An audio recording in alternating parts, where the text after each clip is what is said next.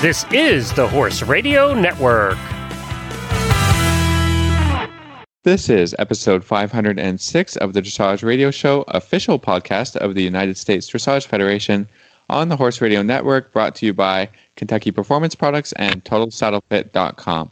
Today, Emily Gill tells us about the Christin Kennedy Scholarship. Then we will be reviewing the book Dressage School by British Hoffman with listener Elizabeth Bourbon. After that, we will complete our mini-series on freestyles with choreographer Beth Hall, and we will answer a listener question with Lauren Chumley for the trainer tip.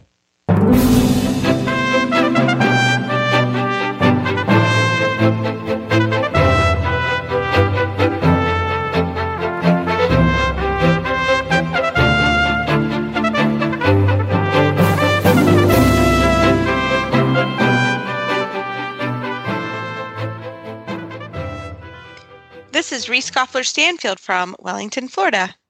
And this is Philip Parks from Rockwood, Ontario, and you're listening to the Dressage Radio Show. Hi, Phil. Hey, Reese, what's going on today? Oh, my goodness. We're just wrapping things up down here, which has been quite fun. Packing?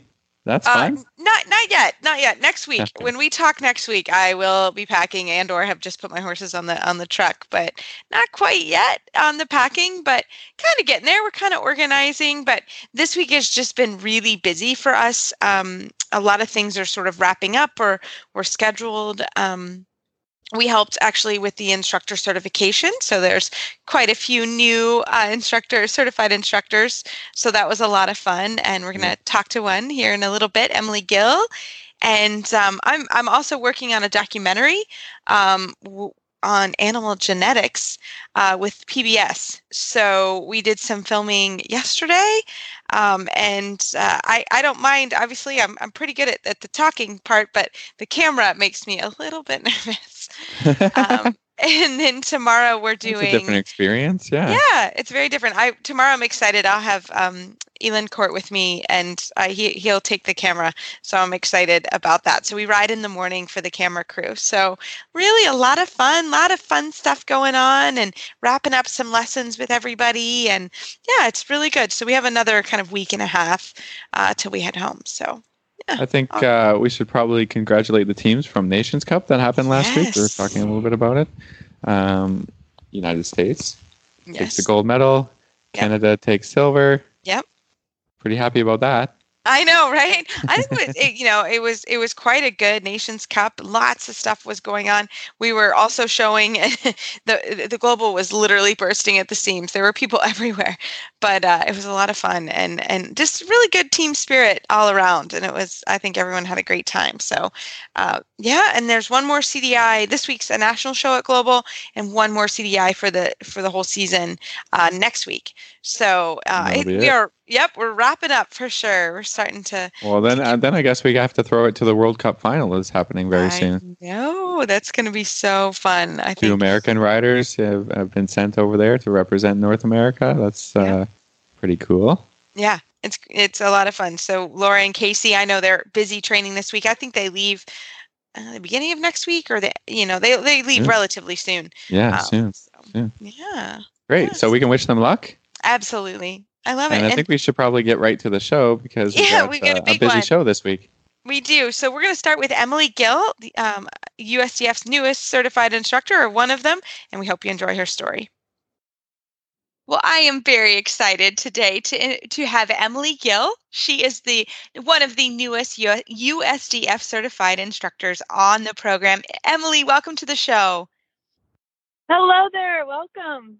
We are so happy to have you, and I have had the pleasure. I've kind of been chatting with you in around the last couple weeks as you've been preparing for the certification. And I didn't know this, but I read this online that you were the recipient of the Christin Kennedy Scholarship. Can you tell us a little bit about yourself and then a little bit about the scholarship? Sure thing. So, as you mentioned, I'm Emily Gill. I'm 24 years old. I'm from Louisville, Ohio. I have a wonderful Morgan named Kalua, and we are new to the Grand Prix. So we're just kind of chipping away at that. And yes, I am the lucky one of the recipient of the Christin Kennedy Scholarship. and I honestly cannot say enough great things about what it has done for me. I mean, this whole, this is my first Florida season down here, and these 3 months, honestly, couldn't have been possible without this support. But, yeah, so it's allowed me to show, and that was crazy, going down global center line and just be down here with London Gray and train with Oded Shamani, which I had a lesson today, and it was stellar once again. He's been such an asset to my training. But yeah, I mean, honestly, it's just been such a dream. And I've also gotten to know Christin's mom and Barbara Wallace a little bit, and it's been so great hanging out with her. She was also at the certification exam, so it's nice to have two calming faces, Reese and Ann, there while we were doing our exam. You guys did great. So yeah, it was an awesome experience, and this whole Florida trip has been an awesome experience. So was this your first time in Florida?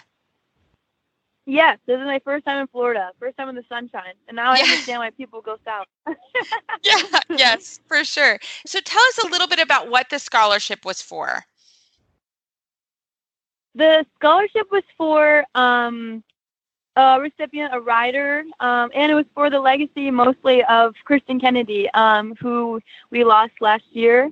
And it's mostly to help riders like he was a rider and kind of just keep his legacy as a rider and as a person. And it's been really cool kind of being in his footsteps. So, I get to ride for him. Yeah, that's fantastic. So tell us a little bit about what you do at home, what your business is at home. My business at home is pretty much brand new, which is really exciting. It's Emily's Equestrian Enterprise. It's in Louisville, Ohio. I do a lot of traveling. I don't have a place of my own, but it's fun because I get to go to a bunch of different barns and train a bunch of different breeds of horses, types of horses, and a bunch of different types of people. So I'm having a ton of fun doing that. Fantastic. I love it. So the part of the scholarship, how often did you train with Oded? I trained with Oded typically twice a week, unless, I had a show, so I couldn't on Friday. But most of the time I was there every Wednesday and Friday. And it was, every lesson is just, I feel like I have a different horse going home in a good way, and it's really, really cool to have been able to see my horse develop, and I'm excited to keep working him in this way. Absolutely. So tell us, tell us a little bit about the certification and how that went and all that good stuff. Sure. The certification for USDF? Yes. That was really a lot of fun and a lot of studying involved. We had 2 teaching lessons, 2 a lunging of the horse, a lunging of the rider, and then 2 horses that we would ride.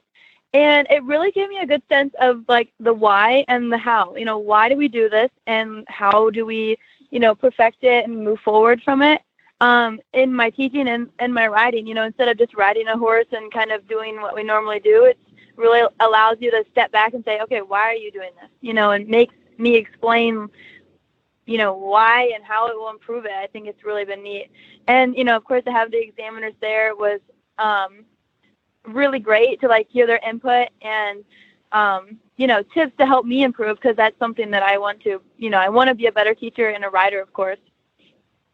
Absolutely. Fantastic. So if someone was interested in the scholarship, is this going to be a scholarship that's going to keep going, or how does that work? Yes, this is definitely a scholarship that I believe we would love to keep going and, keep the legacy of Christin. So I feel like, people should keep a lookout for this scholarship, because I'm 100% sure that it will be out for next year. And how did you find it? Give someone else. I found it on the D4K website through London Gray. I found it through there, and there's an application process, and you just fill it out like a college application. Fantastic. Awesome. Well, Emily, It has been so fun to meet you and see, and I can't wait to keep an eye on you and your career, and we can't thank you enough for coming on the program and telling us about your time in Florida. Well, thank you so much. This was so fun, and I really, really appreciate it.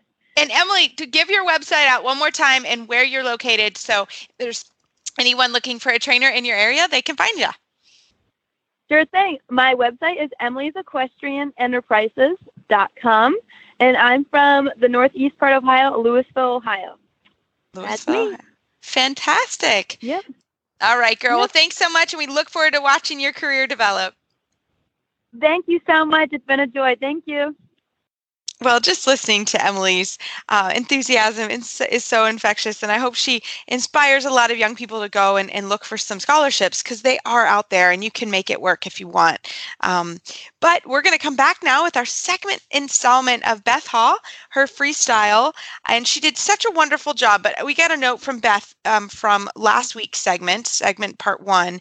She wanted to make sure that this correction was made. I made a mistake right at the end in implying that you would receive a technical score for riding a medium trot on a curved line, and you will not. So just kind of remember that. You don't get a technical score unless your medium trot is on a straight line. So we wanted to throw in that correction. But again, always check each level and the technical requirements for each level and what is allowed and what is not allowed. And that is on the USDF website as well. So we're going to give you a great feeling with the freestyle, but please go and check. Don't take our word for it the whole time. So I hope you enjoy part 2, Beth Hall, as she goes through freestyles. Well, we are so happy to have Beth Hall from Woodwind Studios, which is a custom freestyle business, and her music also freestyle business, which does catalog freestyles, back for a second round to go through the 3rd and 4th level freestyles for the 2019 USDF test cycle. Beth, welcome back. Thank you. Thanks for having me again. Well, we are excited. We didn't want to leave 3rd and 4th level out of our discussion. And we did want to go through sort of on each test, there's an artistic impression, correct? That is correct. So we're gonna discuss that. So let's go through the 3rd level with the technical, and this is a even more exciting level than 2nd level. We're getting better each time. More things. Yeah. Oh, it really is exciting. Just adding that flying change just makes all things possible. That opens up your world. Much better. It does. It does. Mm-hmm. So at 3rd level, it's shoulder in, right and left, and now you add the trot half pass right and left. Extension, it's on a straight line. The canter half pass right and left, the flying change of lead, and the extended canter on the straight line.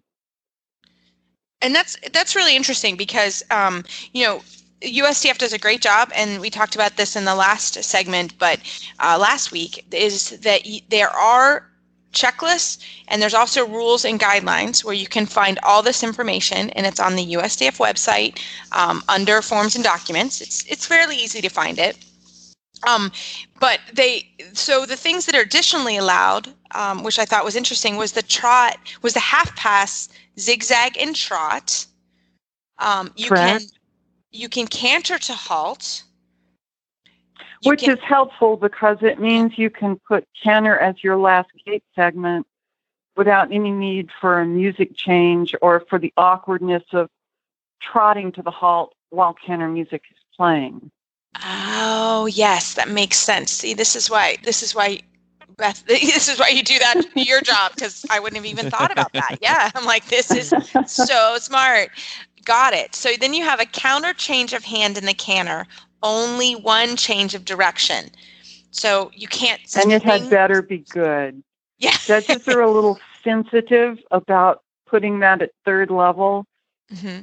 If you can knock it out of the park, put it in there. If you can't, leave it out. Mm-hmm. Which makes sense, which is also, we talked about in the last segment, half walk pirouettes. It's allowed, but I loved how you said it's an anchor to, how'd you put it? It was fantastic. Well, it's like throwing out an anchor while the freestyle is sailing on without you. Yeah, I love that. Yeah, basically, don't do it. That's a tough one. Yeah. And interestingly, they now specify that you can ride flying changes in a sequence of every 5 strides. Yeah. 4 strides, you get a deduction. 5 strides, they allow.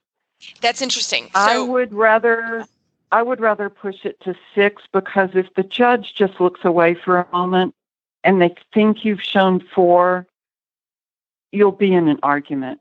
Mm-hmm. I would make it very clear you're not showing 4 tempies. Well, and that's, I think, a really good point, especially now as 3rd and 4th level, things are getting a little bit more exciting. You know, the judge has to know what you're doing. They've got to be able to hit it in the box, right?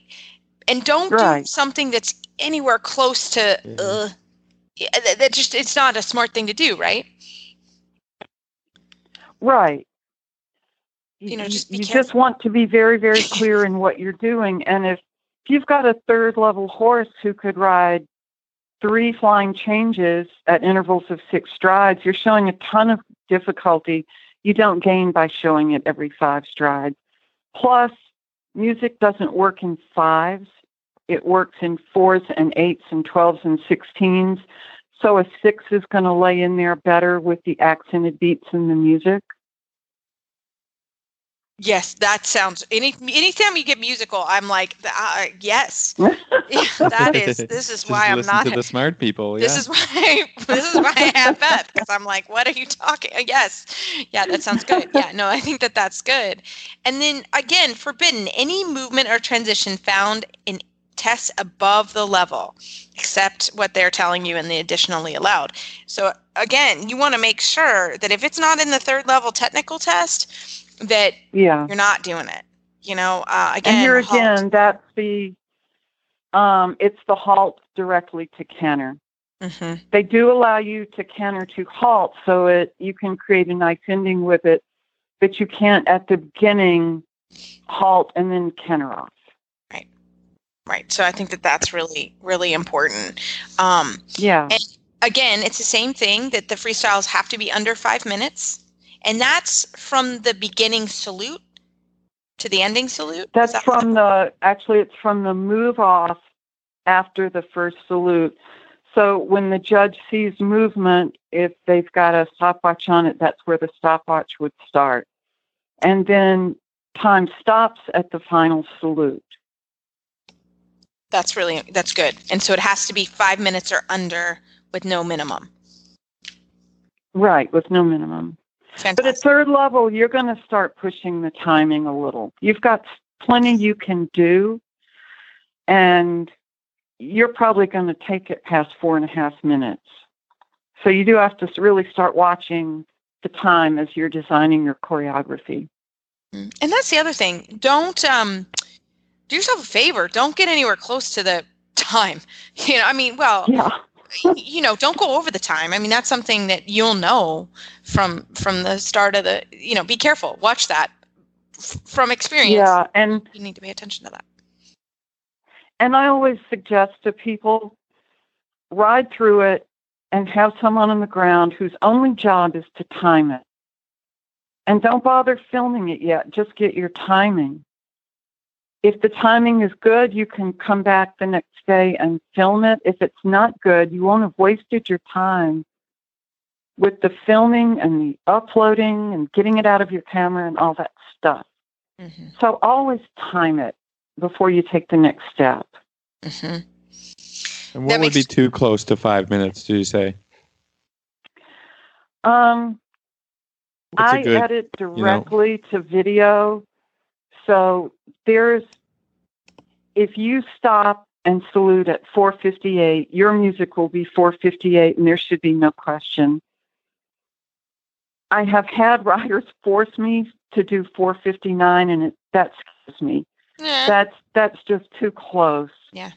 I would rather it didn't go past 4:55, but 4:57, 4:58, I can make it work, and you should be able to prove in the timing of the music that you did not exceed that. But you also can't mess around with your salute. Mm-hmm. If you like to halt and listen to the birds chirp and then salute, you've got to be very careful. Yeah, don't do it. Don't get it that close. Yeah, that makes sense. That makes sense. Yeah, or if you have a horse that really, takes a moment to kind of to halt, right? Become immobile. To settle, yeah. Mm-hmm. Yeah. Yeah, that makes sense. And you may even have a little problem. If you come into the halt and there's some little loss of balance or some little thing happens and you don't have that absolute immobility, you don't want to have only 2 seconds to spare. Right. Yeah, that's tight. That's better really to have tight. 5. Yeah. Yeah, just give yourself a I'd little rather time. have 5, yeah. Yeah. So in every test, we've talked about it at each of the levels, at the lower levels, there's your technical execution, your scores, and those are your technical scores. And then there's the artistic impression. Can you talk to us a little bit about, and again, every level is going to be different, but can you talk to us just generally about that artistic impression? The first thing I'd like to say is it's going to correlate to your technical scores. If you've never ridden a freestyle and you imagine that you can get 5s and 6s technically and get 8s and 9s artistically, you won't. Judges are very careful to relate the artistic impression to their technical impression. So let's say you're getting 7s all the way down technically, you might be able to pull an 8 or an 8.5 on some of the artistic scores. But it's highly unlikely, unless it's just one of those Christmas gifts, you're going to pull a 9. Yeah, that makes sense. And I see it happen. I do. And there are certain judges, and I won't mention them, but they're not shy about handing out artistic scores. But the FEI specifically asks judges at those levels to relate it to the technical scores. And so at lower levels, the same thing's going to apply. It's all the same judges. Yeah, that makes sense. So that said, the harmony between horse and rider, that's basically submission. It just now appears in the artistic impression. Choreography, design cohesiveness, use of arena, balance, creativity. Some of the mistakes I see people make are big looping lines to connect movements. You need to give yourself just enough time to set up the next movement, whatever the horse needs, but nothing to excess. You want to just be building scores, just technical movement to another, to another, to another, and not winding around setting up the next movement. Balance doesn't have to be mirror image. I like to show the same movement in the same way, but not necessarily at exactly the same place in the arena. If you say add length to your half pass, when you come back in the other direction, add the same length, but not necessarily say from the corner. Creativity. Don't be so creative that the judge has no idea what you're doing. That's a good one. Yeah, that's really good. That one. Yeah. And I see that some at first level with riders that try the leg yield on the wall, or someplace like going down the quarter line. Show it in a way that makes sense to the judge and that they are absolutely sure of what they're scoring. Yeah, I think it's a good point also.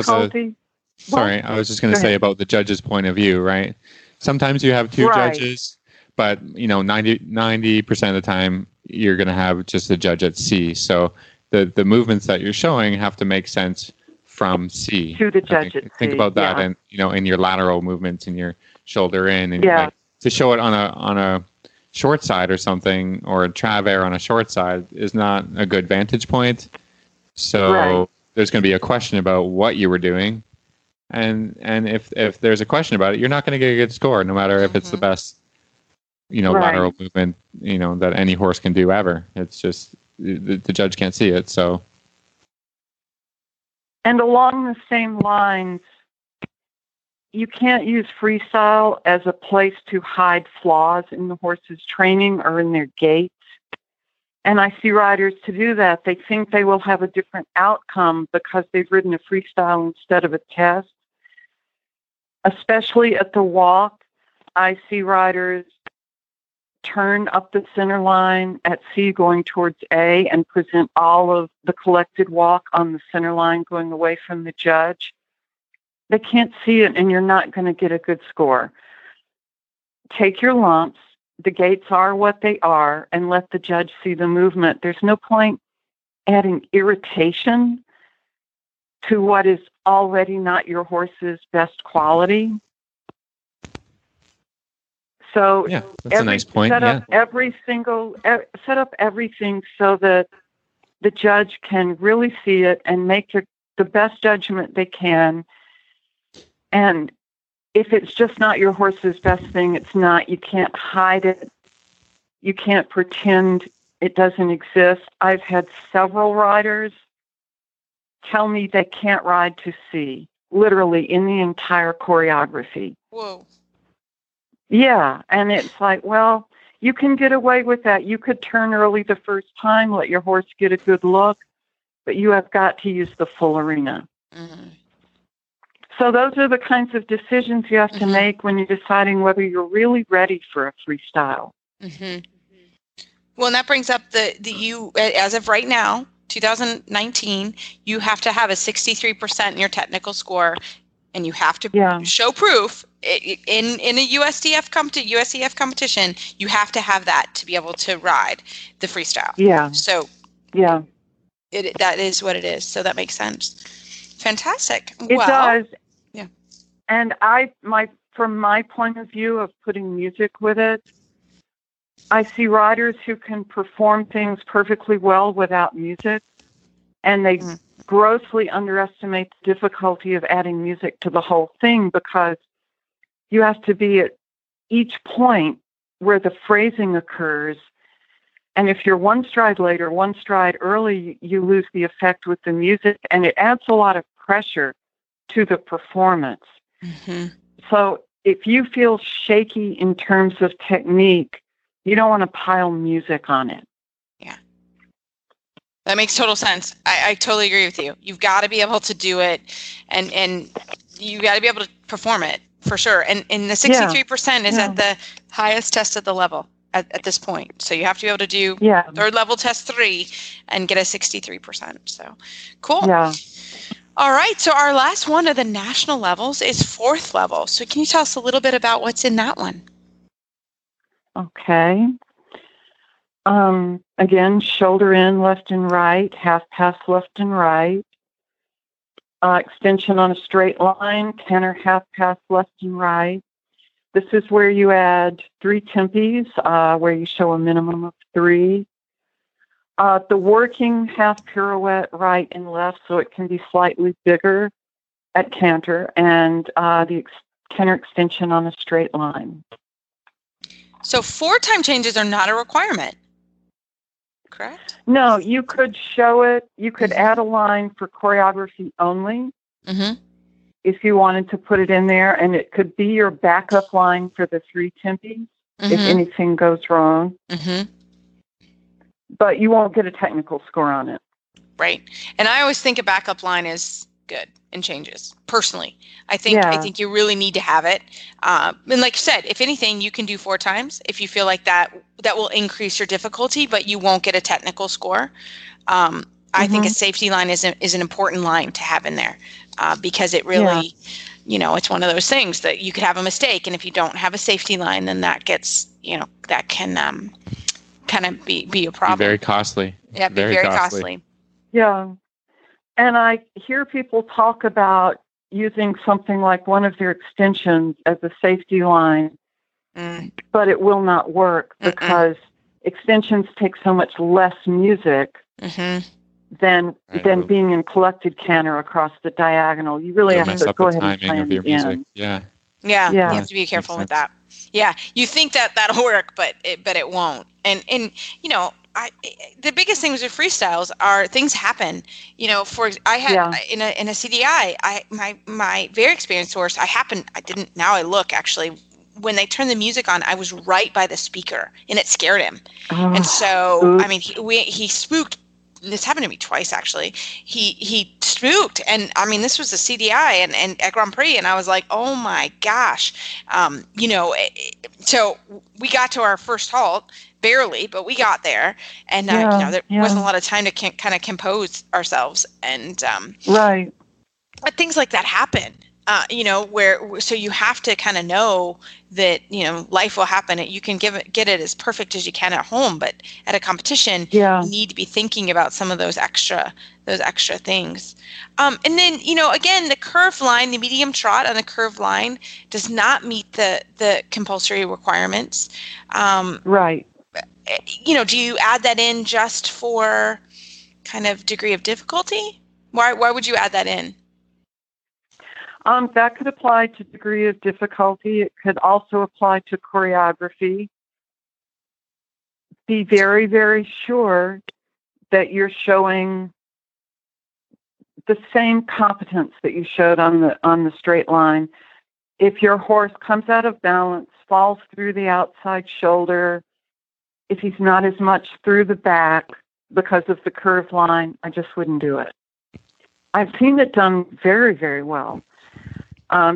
This restriction doesn't exist at FEI, and I had a rider who was the alternate for the Pan Am team put it on a single loop, and it was beautiful. Mm-hmm. So it can be done, but at the lower levels, you're not going to gain a technical score, and it had better be good. Yeah, that makes Same sense. thing as your tempies on a curved line, right? Mm-hmm. They can look very nice, but they can also look very not nice.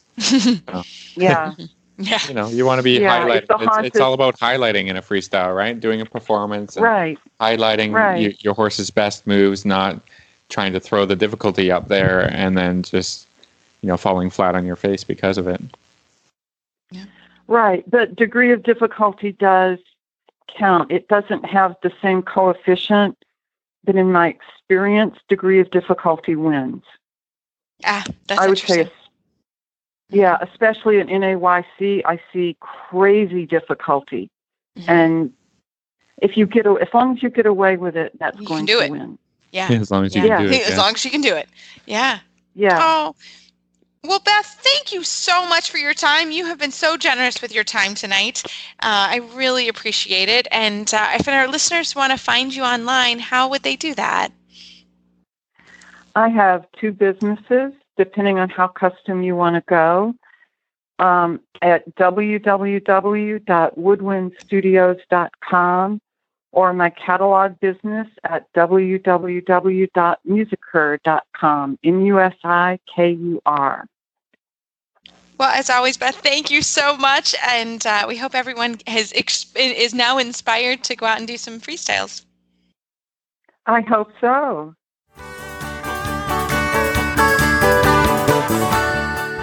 The horse that matters to you matters to Kentucky Performance Products. Are you worried about digestive disorders such as colic, diarrhea, and ulcers making your horse sick?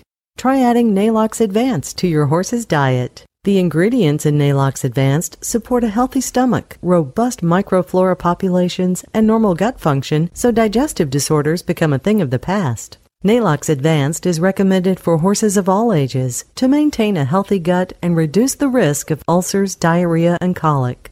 Why take chances with your horse's well-being? Start your horse on Nalox Advanced today.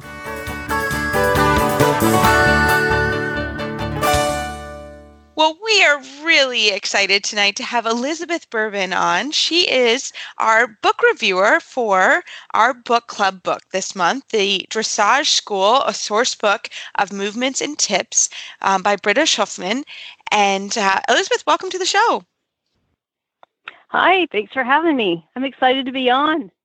We are so happy to have you on. So tell us a little bit about yourself. Well, let's see. I live in Fair Oaks Ranch, which is a little community just northwest of San Antonio. I'm an adult amateur. I've got a day job as an environmental lawyer, and I've got 3 kids and 2 horses, and a bunch of dogs and cats. At some point, you kind of lose track. You are a busy lady. My goodness. Yeah, sounds like a lot going on. Oh my goodness. Well, tell us about your horses. Well, let's see. I've got two, and they're kind of opposite. They're both mares. One is an Oldenburg, and she's really nice. I should say they're both sort of hand-me-downs for my daughter. And the Oldenburg mare, she's about 12 years old. She was a second-level horse when I bought her, and I'm hoping someday I'll be a second-level rider. So I'm kind of working my way toward that. And so she's got really nice gait. She's kind of a diva, but she's a lot of fun, and she was very correctly trained. And just to give a shout out to her trainer, I don't know if she's a listener, but her trainer was this woman named Louisa Zai at Helicon Farms in Fort Worth. And my trainer says that this horse is the most correctly trained horse she's ever ridden. So she's kind of like having the answers in the back of the book. If I can manage to ask her correctly, she will, she'll do what she's supposed to do. But I struggle sometimes to know how to ask her things correctly. Yeah. And I was just going to ask you, how did the book kind of help you with that? Because this book, I think, is really good for those types of questions. I was astounded. Things that I thought I knew how to do. So first of all, what this book does is it breaks down different types of movements. Basically, any type of movement that you can think of, and some things that aren't movements necessarily, like sitting trot. But she goes through in really good detail, I think, and she kind of starts off with explaining, what is this movement supposed to look like? And then she'll talk about, common mistakes. And then she goes through and tells you very specifically the correct aids and what you're supposed to do. And that's what I found so helpful, because she's just very precise. And so all these years, I kind of thought I knew how to pick up a canter. Although I will say it's something that I've been working on, the quality of the canter transition. And as I read through, for example, how she described how you should pick up a canter, I realized I've been asking incorrectly all of these years. I've been asking by moving the outside leg back, but I've been asking with pressure from the outside leg. And she says, you really shouldn't do that. The outside leg is really just to keep the haunches from swinging out. And if you use the outside leg to cue the canter, you're actually maybe asking the horse to move their haunches the other way. She also said something that kind of, I had sort of a light bulb moment when she talked about the inside rein. If you don't give the inside rein just slightly at the moment that you feel the horse is about to strike off, then you may wind up blocking the horse, from, and specifically blocking the movement of the outside leg as it moves under the body. And that's something that my trainer said before, let go of the inside rein, you're blocking her. But I never understood really what it was that I was blocking. I understood that was bad and that I should probably give more, but this book was really helpful in helping me understand precisely what the aids are doing and what the response is in the horse. Yeah. And I was just going to say, this is the point of reading these books, is not that, you can substitute a book for a trainer, but all these books that we've looked at and more in the future is just explaining something a little bit in a different way, or adding an extra detail that a trainer may not have given to you. And it just adds to, your knowledge of, what to do, how to do it, what it should look like. This really breaks down each section of that. And what I liked is that it can help you as a dressage enthusiast if you're watching a test and, one of these movements is in that test, and this book has broken down to what are the common faults, and then you can, sort of become a better dressage watcher, right? Like as a judge in the stand, saying, oh, I know that's a fault, right? And, and then maybe you could even go back and look at the book and how could have that rider have corrected that fault, whether it's a shoulder in or a half pass. It can help you all the way up through the level, which is really cool. Yeah. Oh yeah. And the other thing that I love about it is, she starts with some of the basics, but she covers pretty much everything that there is up through, Piaffe and Passage and pretty much everything in between. And another thing that I like is that she gives you, there's a little section at the end of each of the passages. She gives what she calls it the pyramid factor. Basically, she talks about how, this specific movement will help with, different elements of the training pyramid. And she has a system of little stars. So if you're putting together like your lesson plan and figuring out, maybe I want to work on, improving suppleness or improving the quality of the connection, you can look at these little stars and figure out, okay, this might be a good exercise to include today. Yeah. It's so funny because that was exactly what I was going to say. That was my next comment was I love her pyramid factor because it really you really understand what you're looking at and why you're looking at it. And that pyramid of training, it is the pyramid that we use in the United States as well. So theoretically, you're hearing these different kind of levels, not levels, but different things like rhythm and relaxation / suppleness. You're hearing that from your instructor. So you can say, oh, if I'm doing this, she goes into basic things like a half halt, that has rhythm, relaxation, that has all of the pyramid factor, which was quite cool. But I love it because she goes through what are the correct aids, what is it supposed to look like, what's the most common mistake, which is a big one, right? I think that's going to help a lot of people. Mm-hmm. Yeah. Mm-hmm. The goal of the movement. Oh, yeah. Why are you doing it? And then some facts about the movement. So what's nice about this book, and I really do believe this is a book you should keep in your tack box or your tack room. And if you work on shoulder in one day, for example, go to her shoulder in. If you do a rein back, go to that and read it and brush up before your lesson because it'll really kind of get you in the right frame of mind. That's exactly what I do with this book. I had her old version of it, and she's updated it and made it even easier to read in the version 2. And so love it. And I really do think it's a Bible and a very good just book you should have in your tack room for sure. Yeah, I think this one's going to get dog-eared. Yeah, I love it. I love it. Well, Elizabeth, thank you so much for your time today.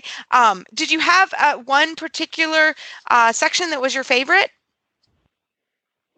Probably that Canada part because, okay. I don't think I mentioned I have a pony too, sort of an older schoolmaster type pony.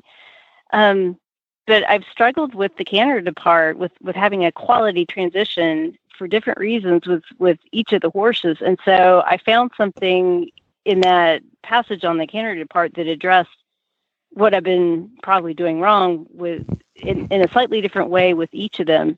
You mentioned that the common mistake section. Another thing that she does there is she kind of breaks down common mistakes for the horse and common mistakes for the rider.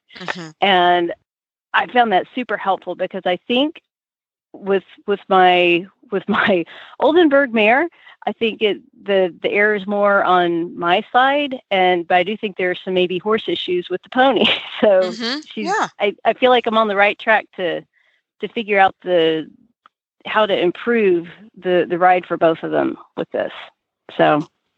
Awesome. Fantastic. Well, again, Elizabeth, thank you so much for coming on and helping us review Dressage School, a source book of movements and tips by Britta Schaffman. And we look forward. We have another book coming. We'll announce it in a week or two. And we look forward to continuing to share our book club. And we hope everyone's enjoying these segments.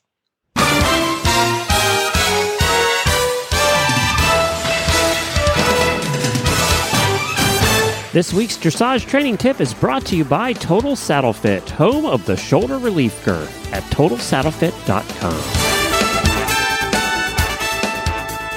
Well, Coach Jen, you're on the show today, and we're so happy to have you. And you also have some stirrups from Justin, some new stirrup leathers that we totally are in love with. Can you tell us what you think about it?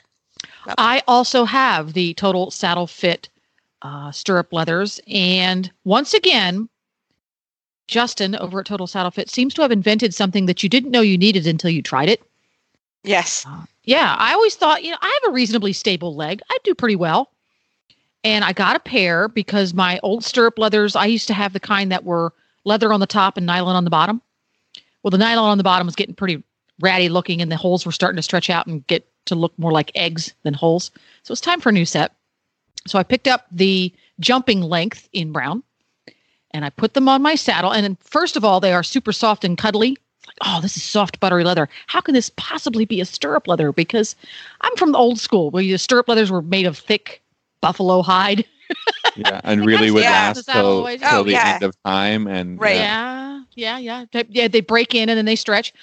They're very thin, and the topmost layer, because they make a loop, is much wider than the bottom piece. So it is super, super flat against the saddle, and then that wider width, because it's pressed against the saddle, gives it more area and it doesn't move. And I went, oh, well, my leg can be even more stable. This is even better. So I didn't even know I could use a better stirrup leather. And then I used it and said, yes, I really need a better stirrup leather. And it's nice because unlike a lot of the newer stirrup leather designs that are available right now, there's all kind of newfangled designs. You can't run your stirrups up. You have to kind of toss them over top of the saddle, which you need to do, and then your saddle gets dirty and gets bits of mud all over it. These, you run them up just like any other stirrup leather. You just run them up. You're safe. You're good to go. You can put your saddle on the rack, and you're not going to get hit in the kneecaps. So there's no downside. There's no reason to not try them. And part of that is because of the Total Saddle Fit 100% guarantee. Explain that to me, Phil. Well, you can try these stirrup leathers for 30 days, and if you don't like them, send them back, and you're gonna get your money back. So, I mean, I think you can't get a better guarantee than that on a product, because I think as with all the Total Saddle Fit products, they really stand behind the quality and the make, and they do what they promise to do, right? So there you go. That's great. Stability stirrup leathers from Total Saddle Fit. So we have a great Total Saddle Fit tip of the week coming from Lauren Chumley, and we hope you enjoy. Well, tonight for our Total Saddle Fit tip of the week, we are so happy to have Lauren Chumley. She's FEI rider, trainer extraordinaire. Lauren, welcome to the show. Thank you. Well, Lauren, you really do a lot of things, but you do young horses very, very well. So we called you because we have this great listener question. And the question is, hi there, I'm a new listener and I'm very much enjoying your shows. Well, I've already caught up while I do my barn chores. Haha. I was wondering if you guys could talk a little bit about material classes as opposed to FEI young horse classes. I'm having a hard time finding information about them and just need some general information about these classes. So, Lauren, we gave you a call because you do a phenomenal job. So can you start us off? Talk to us a little bit about what material classes are. So material classes are designed kind of as a stepping stone or a gateway into the horse show world for a young horse. They're a group class typically, which is awesome. I almost always take my young horses into material for their first class because we get to go in there with other horses, which is just so much easier on them, emotionally if they have buddies with them. And it's a group class, and they evaluate the horse's gait and just potential for the future without judging, things like transitions. He's spooking. It's not a big deal. I've picked up the wrong lead in material class. They don't penalize you for that as long as you can eventually show the correct lead, and they can judge that particular lead of the canter. It's just a very, very lenient, easy class for a young horse to get in the white fence, see the judge's box, without being in there all by their lonesome. Lauren, wouldn't you say that the material classes existed before the FEI started doing the young horse thing? So as far as I know, that's correct. Yeah, I think it is correct. the FEI program is a lot different than the material class. Yeah, but they've only, the FEI, I can't remember anything before the 90s in the FEI having any directives towards young horse stuff or young horse classes. So I feel like the materials have been around in Europe because it's started Right. over there. Yeah. I feel like they've Right. been around for a while. I don't have any facts to back that up, but I think that's correct. And it is a much bigger thing over there, isn't it, Phil, to do the material classes or at a breed yeah, show? well, I mean, I think the height in Germany would be the Bundeschampionat and things like this, whereas, regional competitions would hold these group style classes for like 3-year-old horses even, Even for me, I ride a lot of young horses, and I really need a special horse to go out for, with a 3-year-old, because I think it takes quite a bit of trust to and to know your horse when, usually as 3 years old, I'm just starting their riding career. So, but I think it's very normal in Europe and also in North America. You would think of these classes being offered at hunter jumper shows, because they are group class. But I do remember riding in some material classes in the 80s when I was like 11 and 12 years old. And it's just like, oh, you have a young horse, go in this class, so you'll have fun. And, whatever. I was a lot braver back then, I guess. But then I only started hearing about FEI young horse classes, later on when I was in my 20s or whatever. So, that's why I said I think they pre-existed the FEI programs, and like you said, Lauren, it's just a chance for the horse to look around and just sort of like see what happens. Yeah. Exactly, without the pressure of getting a mark for your canter transition, which sometimes can be super exciting on a or even having a pattern to have to stick to remember, right? Exactly. You're riding along the long side, then your horse spooks, then you forget your pattern, and it's just it can snowball really terribly instead of just okay, everybody go around on the left rein, and that kind of thing. Yep. Yeah. So basically, it's just a walk, trot, canter class, right? The judge kind of walk us through what the judge has you do, because I don't see a lot of material classes either. So the requirements are different from per age group. So for 3-year-old material, it's just pure walk, trot, canter. I can't remember exactly, and I should have probably looked this up, but I can't remember exactly. But it's on the GSDF website too, what each age group will be asked to do or can be asked to do. I know that at the 4 and 5-year-old level that they can ask for like a lengthening trot and canter and a stretchy circle, like not a necessarily circle, but a stretchy trot, free walk, a medium walk.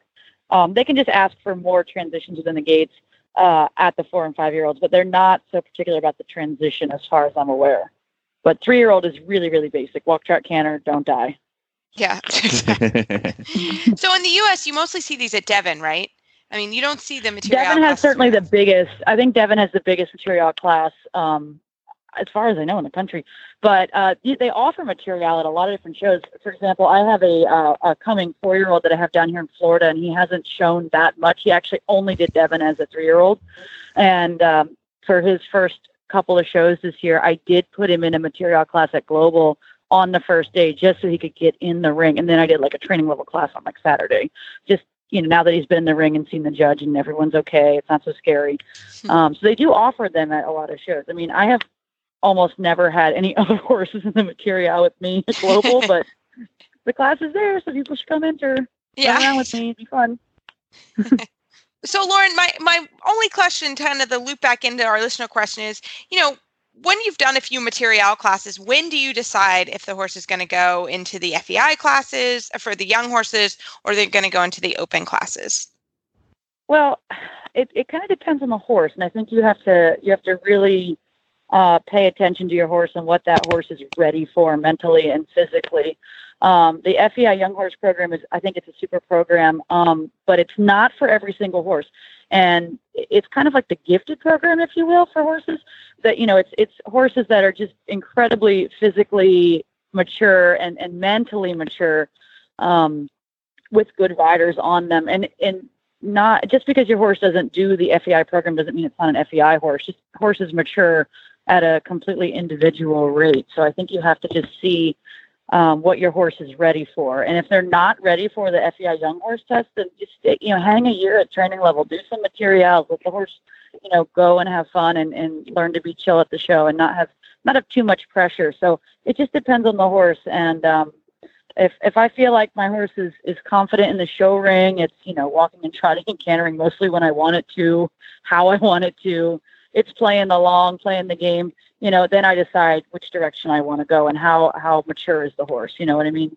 Yeah. Oh, I actually love that description. It's sort of the gifted program, but just because your horse isn't in the gifted program doesn't mean they're not going to be good. Absolutely. Some horses just peak, they grow at different times. And I've had, some of my best FEI horses did not do the young horse program. They were still bombing around at first level at 5, 6. It just depends on the horse, and there's nothing wrong with that. So if the horses are extremely precocious and the training is good and they're in a good situation, again, important to stress mental and physical maturity, then you can go on to the FEI class. But it's not, and I've had horses that do the FEI young horse class that score terribly, but go on to be good Grand Prix horses. So it's just another route to get to Rome.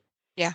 I love it. Well, Lauren, thanks so much for coming on our show tonight. How can our listeners find you online? You can find me on Facebook, or I have my website, laurenchumleydressage.com. Fantastic. Thanks, Lauren. As always, we love email and Facebook shout-outs. Lauren's answered a question from one of our listeners, so if we don't know the answer, we will make sure we find somebody that does. You can find our show notes and links to today's guests on our website, dressageradio.com. Like us on Facebook, just search Dressage Radio Show. Follow us on Twitter at Horse Radio. My website is maplecrestfarmky.com, and my email is reese@horseradionetwork.com. I think the best way to find me is on Facebook, or my email is philip@horseradionetwork.com. I'd like to thank our sponsors for allowing us to put on a show, and don't forget to check out all the other shows on the Horse Radio Network at horseradionetwork.com. Everybody, keep your heels down and your shoulders back, and we will talk to you next week.